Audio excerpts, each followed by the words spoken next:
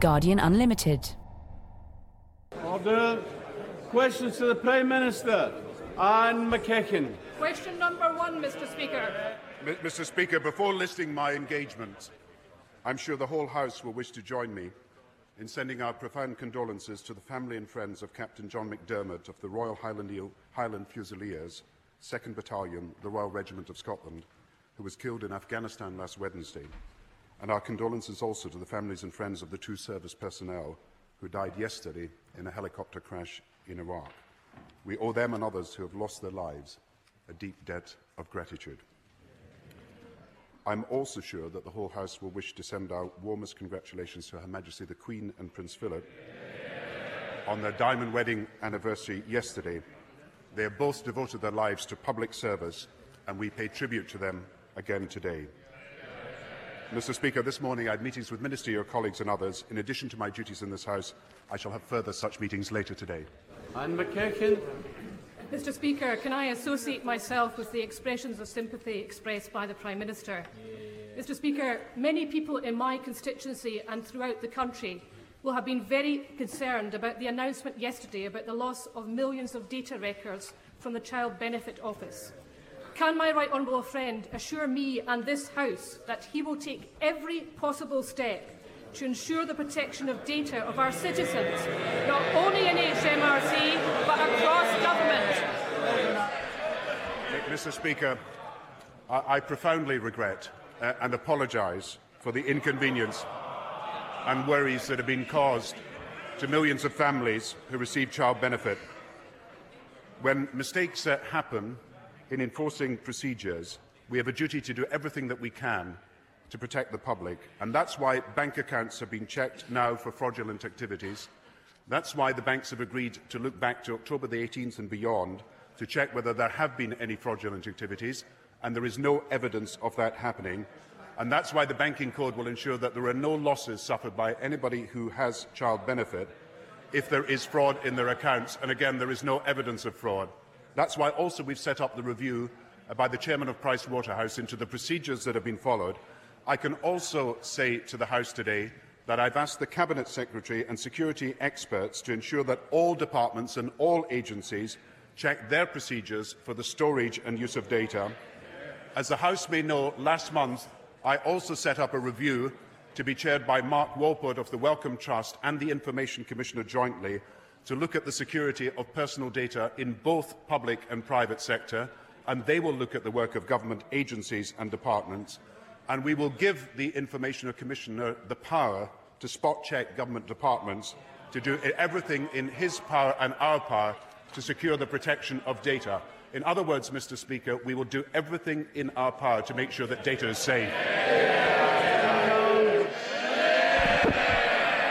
Thank you, Mr. Speaker. I join the Prime Minister in paying tribute to Captain John McDermott, who was killed in Afghanistan last Wednesday, and to the 2 service personnel who were killed when their RAF Puma helicopter was lost in Iraq last night. They all died serving our country. I also join the Prime Minister in congratulating the Queen and the Duke of Edinburgh on their Diamond Jubilee. They have had a remarkable life together and a life of public service. Millions of people today will be worrying about the safety of their bank accounts and the security of their family details, but they will not just be worried, they will be angry that the government has failed in its first duty to protect the public. Now, does the Prime Minister think this should be treated as an isolated incident, or does he believe there is wider systemic failure and a lack of leadership at Revenue and Customs? Mr. Chairman, it's precisely because we have to check all procedures, not just in HMRC, but in all departments, that I've asked the Cabinet Secretary to conduct this review. It is also a review that will be conducted by the Chairman of PricewaterhouseCoopers into the HMRC itself. I have to tell him that there is no evidence of fraudulent activity taking place. I have also to tell him that this was a failure in implementing the proper procedures. And I think it's important that he should know that the procedures that should have been followed are these. Only authorised staff must be allowed access to protectively marked information. Information must not be removed without appropriate authorisation. And encryption should be used whenever any information is being sent. Now, these were the procedures. They are in existence now, and they should have been operated. David Cameron. It's all very well holding reviews, but the government has had 10 years to sort out this department. And I have to say to the Prime Minister, if a junior official in an organisation can access so much information and send it not once, not twice, but 3 times, that is evidence of systemic failure.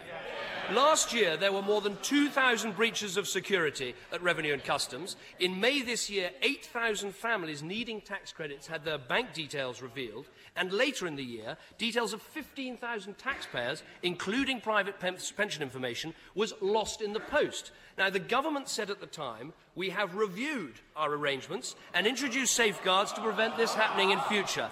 Clearly, this was completely wrong. Does the Prime Minister accept systemic failure in this department?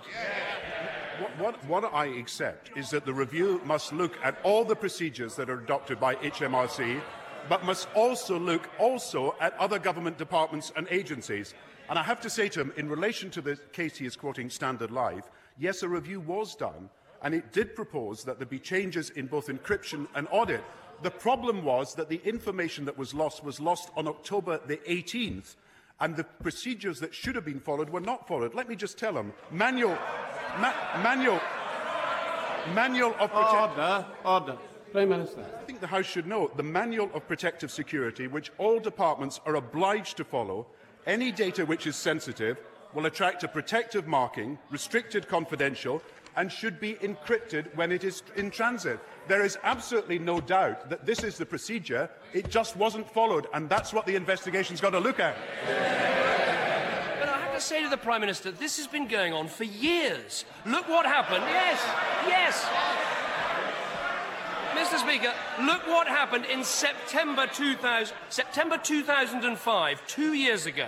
Revenue and Customs lost vital data about savings from one of its clients, UBS. The data was stored on a CD-ROM. It was not encrypted. The data went missing from a Revenue and Customs office, and what happened? Revenue and Customs claimed it was a one-off incident in a single office. Now, that is what I call systemic failure, when procedures aren't followed over and over again. Now, this was the Prime Minister's department. He insisted it paid child benefit. He increased its scope. Clearly, there is a problem with its security, with its privacy, with its culture, and with its leadership. Does the Prime Minister feel at all responsible for this? But the Leader of the Opposition should know that his party supported the changes in HMRC that we made. The National Audit Office reported on the changes that we brought about and said the performance of HMRC had not been adversely affected. The adjudicator for HMRC reported and said the changes had not had any negative impact. And I have to say to the right honourable gentleman, if we'd followed his advice at the last general election, he proposed that we cut the expenditure on HMRC. His report, Mr. Speaker, said the James Review that he put into his manifesto said they should cut 660 million by what they called the rationalisation of data processing.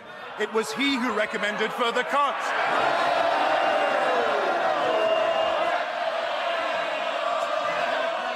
I've got to say, Mr. Speaker. Order. Leader of the Opposition. On a day when the government has lost the details of 25 million people, to try and blame the opposition is frankly pathetic. Do you know what people want from their Prime Minister on a day like this? Is for him to stand up, show some broad shoulders, be the big man, and take some responsibility. Now, this morning, his Chancellor, to give him his credit, his Chancellor had the guts this morning to admit that his confidence had been shaken. The Prime Minister was in charge of this department for 10 years. By definition, that must have been when the systemic failure was developed. So has his confidence been shaken? Mr. Speaker, I said right at the beginning, I apologise for what has happened. Everybody who is a recipient of child benefit should know that we will take every proper procedure now to improve the working of HMRC and to improve the working of every government department and agency. And I have announced the inquiry not simply into the HMRC, but that the Secretary to the Cabinet will look at every government department and every agency. And I've also announced, which I think is important, that we will look at the collection of private and public data, and that's what the Walport Review will look into. Now, the idea that we are complacent about this is quite ridiculous. We are taking all the action that is necessary. What I would say to him, he raised the question of HMRC and its resources and staff. I'm saying to him that the reports have been done showing that is not the reason why things have gone wrong. There is no excuse for not following proper procedures. If the Prime Minister really wants to learn some lessons from this, will he recognise this appalling blunder comes at a time when the government is planning a national identity register to draw together private and personal details of every single person in this country? Will the events of the last few days cause the Prime Minister to stop and think about this policy? Mr. Speaker, I've already announced the inquiries we've set up, but let me just say there are 22 out of 25 European countries that have identity cards. His own security advisor proposes identity cards. His own reviewer of the National Police Force, the Border Force, says he's in favour of identity cards. What we've got to ensure is that identity fraud is avoided, and the way to avoid identity fraud, is to say that where people have passport information, then we will have the biometric support that is necessary so that people can feel confident. People can feel confident that their identity is protected. People are desperately worried about the privacy of their bank account details and their personal details.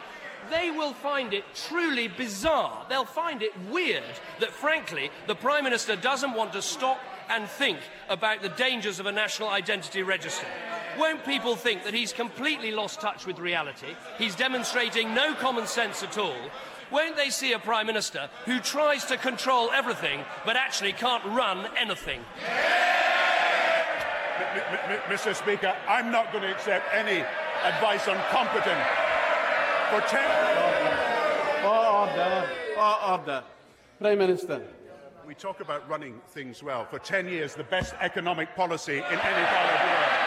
For 10 years, the lowest inflation of any decade. The lowest interest rates of any decade. The highest employment of any decade. Something that he could never rival.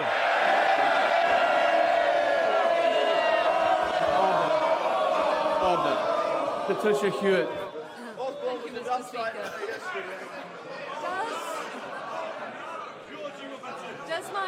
Does my right honourable friend agree that all... Fabricant, must behave yourself.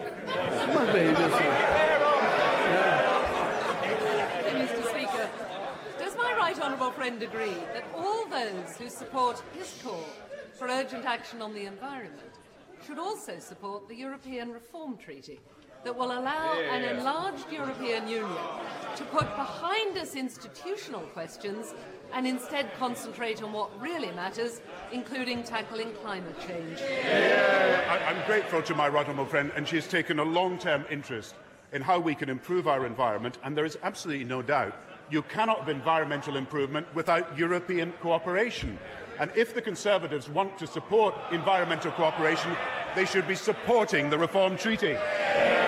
Vincent Cable. Can I add my condolences on the servicemen and my congratulations to Her Majesty? After the twin disasters of £25 billion of taxpayers' money disappearing down the black hole of Northern Rock and 25 million personal records disappearing in the post, does the Prime Minister accept the wisdom of Tony Blair when he said that the Treasury had become far too powerful under its previous incumbent, is no longer fit for purpose and should have been broken up? Well, this is a new policy from the Liberal Party today. I don't know whether the new leader of the Liberal Party will want to stick with that policy to break up the Treasury. But can I say to him, if he seriously believes, as he implies, that we should not be helping the depositors and savers in Northern Rock, if he seriously believes that we should let the mortgage holders in Northern Rock go under, then I do not believe he has support in any part of the country for it. And we have taken the right decision initially supported, of course, by the Leader of the Opposition who's backed away from it, to give liquidity to Northern Rock, and I hope that he will continue to support that position. Can I point the Prime Minister to the next Treasury disaster with the imminent publication of the report on the privatisation of Kinetic, on which I warned in a debate 18 months ago? Was he not? Yes. Was the Prime Minister not financially very naive when he agreed to the undervaluation of public assets, enabling an American private equity company to make a windfall profit of $300 million and the chief civil servants involved to make a personal fortune of $22 million?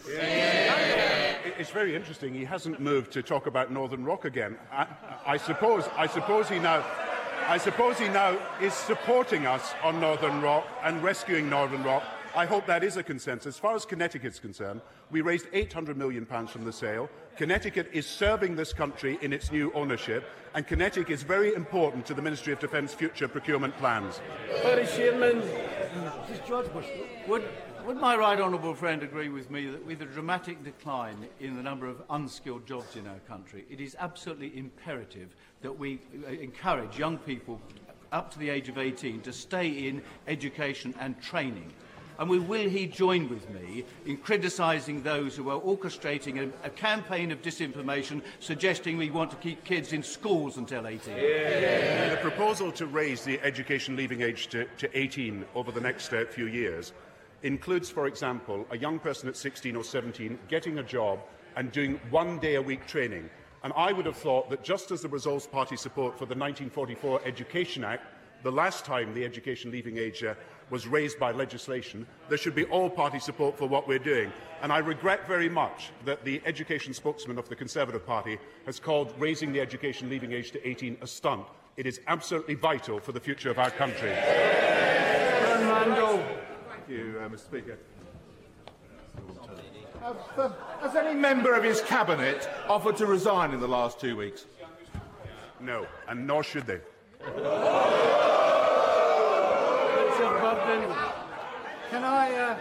Can I welcome the Prime Minister for his speech on Monday on the challenge of climate change, and in particular the decision to locate the Environmental Technologies Institute with a consortium of universities in the Midlands. Does he agree with me, though, that if we're really going to seize the opportunity to become world leaders in the development of environmental technologies, the initiatives we take need to go far beyond the universities to provide jobs, to provide skills, to provide regeneration in areas that have been suffering big changes over the last decade or more, such as my part of Birmingham? Just as information technology created millions of jobs in the 1990s, so environmental technologies can create millions of jobs across Europe and the world over the next few years. And that's why the joint public-private Environmental Technologies Unit, now funded to the tune of £800 million, half of that from the private sector, is absolutely vital in giving us a world lead in the new products and processes. And I'm very pleased that his constituency and many universities around the country are going to benefit from participation in this. It is an example of public money being used for public purpose, working with the private sector to create new industries and new jobs. John Redwood. Thank you, Mr. Speaker. Why are there so many potential terrorists in Britain today? Mr. Speaker, we know from the statement that was made by the head of MI5 that we're dealing with a small but important group of young terrorists who are operating in cells. And we know that there are distinct links in our country with the Asian subcontinent, and this is one of the reasons why the numbers in Britain are so high. But we also know that the measures that we announced last week, not only to win the battle of hearts and minds, but also to isolate extremists, are the right way forward. And I think he should agree with me that we are making substantial advances in persuading young people that this is not the right way forward and in isolating these terrorist extremes in our country. And we will continue to fight the battle against terrorism. Paul Fladley. Thank you, Mr. Speaker. As part of the Parliamentary Education Unit's excellent programme here, students from Newcastle-on-the-Lyme Further Education College visited me in Westminster yesterday. And in Newcastle, we're shortly going to get a brand new £25 million FE college, which is our latest big investment in education in the area. That said, however, despite regeneration, too many of our youngsters have mainly low-paid and low-skilled jobs in newer industries such as distribution to look forward to.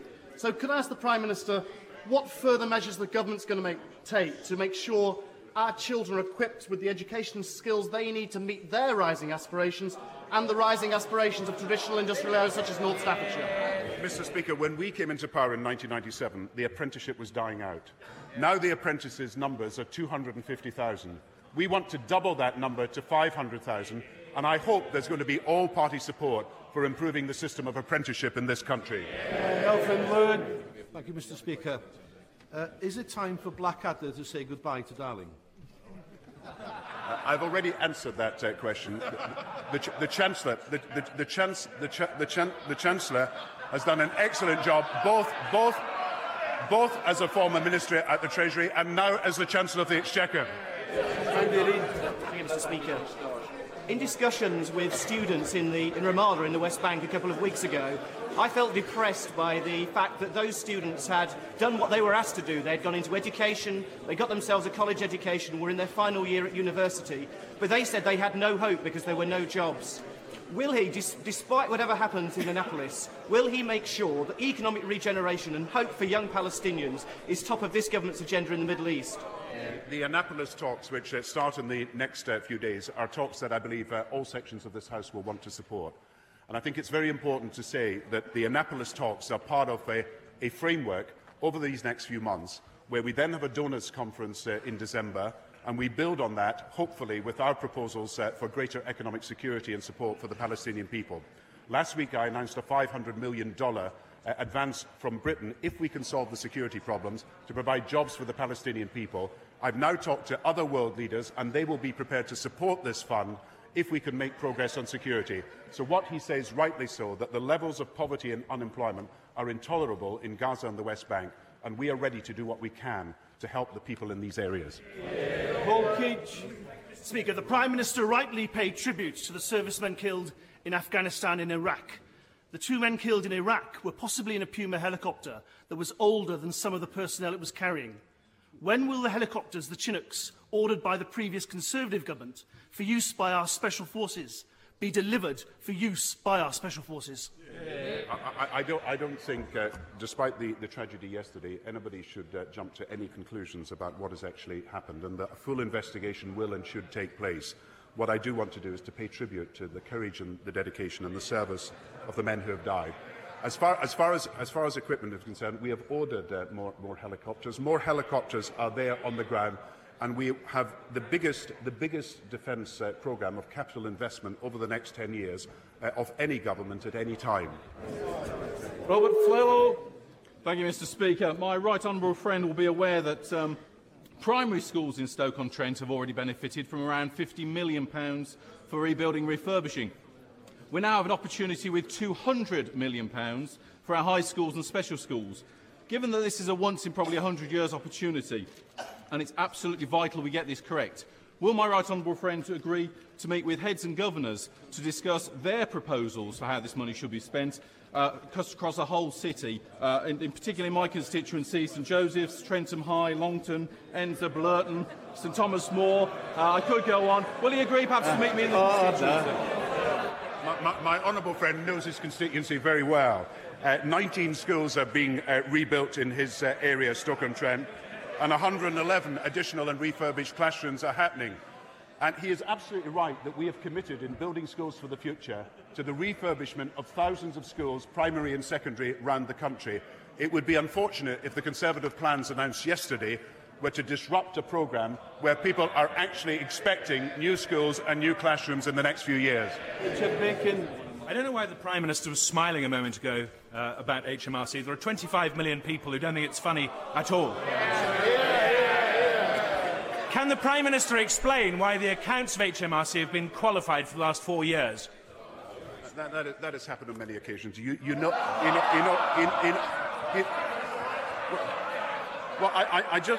I just have to read to them the reports. The National Audit Office said HM's performance had not been adversely affected and has improved substantially in some areas.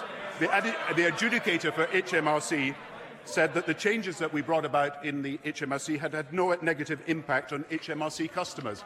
HMRC is working as a new unit. Ben Chapman. Whilst I accept, Mr. Speaker, that we have to have a post office network of an appropriate size, the closure of sub-post offices in individual localities is a cause of some concern. Those, for example, in my constituency, currently under threat, so to speak, are good businesses. They serve a high proportion of elderly and disabled. They haven't an easily accessible alternative, and they act as a funnel for other businesses. Could my right honourable friend assure me that the consultation being carried out by the Post Office is just that and not a cover for a foregone conclusion? This is not only a consultation, but I invite him to meet the Minister for the Post Office, who's responsible for Post Office matters at the Department of Business, to talk about these issues. The fact is that we're putting £1.7 billion into helping the Post Office network. It is true that there are many post offices that are not widely used at all, in some cases in single-figure use during the course of one day. But the fact is there will be a proper consultation on this, and he will have the chance to have the voice of his local residents heard. Andrew Robertson. Mr. Speaker, on the question of trust in this government, all on members opposite should remember the words, "We will put the constitutional treaty to the British people in a referendum." If the Labour Party manifesto was deliberately misleading the British people, what faith can anybody have in anything this government says, and what would the Prime Minister normally call somebody who does not tell the truth? The first announcement in Brussels last spring was that the constitutional project had been abandoned. There is no constitutional treaty, it is an amending treaty, and we won all our red lines and secured all the agreements we want, and that's why the question is now for the Conservative Party: will they support a referendum even after ratification? Ronnie Campbell. Prime Minister, this is the big one. Can you tell me why the Barnett formula can't be applied to the English regions? Yeah. Mr. Speaker, the Barnett formula is for the whole of the United Kingdom. I have to tell him the Barnett formula is not for one part of the United Kingdom. It covers all areas of the United Kingdom, and the Barnett formula is based on the needs of each different part. Edward Lee. Is the Prime Minister aware that when the Department of Work and Pensions ran Child Benefit, they did a full audit on 20,000 names? When it was passed to Inland Revenue, that was cut to 2,000 names, which is why the National Audit Office had to check their figures. Is he further aware that when these protocols in March were agreed at a high level between the NAO and the Inland Revenue, when the NAO asked for narrow details, not people's personal bank accounts, the Inland Revenue told them that to disaggregate this information would be too burdensome for the organisation? These decisions were therefore taken at a high level. Is this not an image of a department which has had too much work loaded on it at the same time as it is cutting staff? He raises a point which will be the subject of the investigation. I have to tell him that there is a dispute about what the NAO and the HMRC said to each other about this particular data, but surely the important part of the inquiry is it will reveal the truth of what happened. Anne Moffat. Thank you very much, Mr. Speaker. May I congratulate the Government on acknowledging veterans and, most recently, the Bevan Boys for their contribution during the war. But would my right honourable friend now give positive consideration to recognising the Land Army girls who worked tirelessly under extreme conditions for the nation during the same conflict? But she makes a very important point, and the Government is sympathetic to the case for recognising the work of the Women's Land Army. We are looking carefully at how this should be done, and we'll report back to the House in due course. David Heathcote Emery. Mr. Speaker, is the Prime Minister aware of the damage being caused to the landscape of Britain by wind turbines, which are often opposed? Order. Wind turbines which are usually opposed by local people, but then imposed by planning inspectors implementing government targets for renewable energy. If the Prime Minister is serious about climate change, will he urgently restart Britain's nuclear programme and stop industrialising the uplands of Britain by wind farms which are ugly and inefficient and unreliable? Mr. Speaker, no wonder the Leader of the Opposition is blushing and gone red. His party is all talk and no action.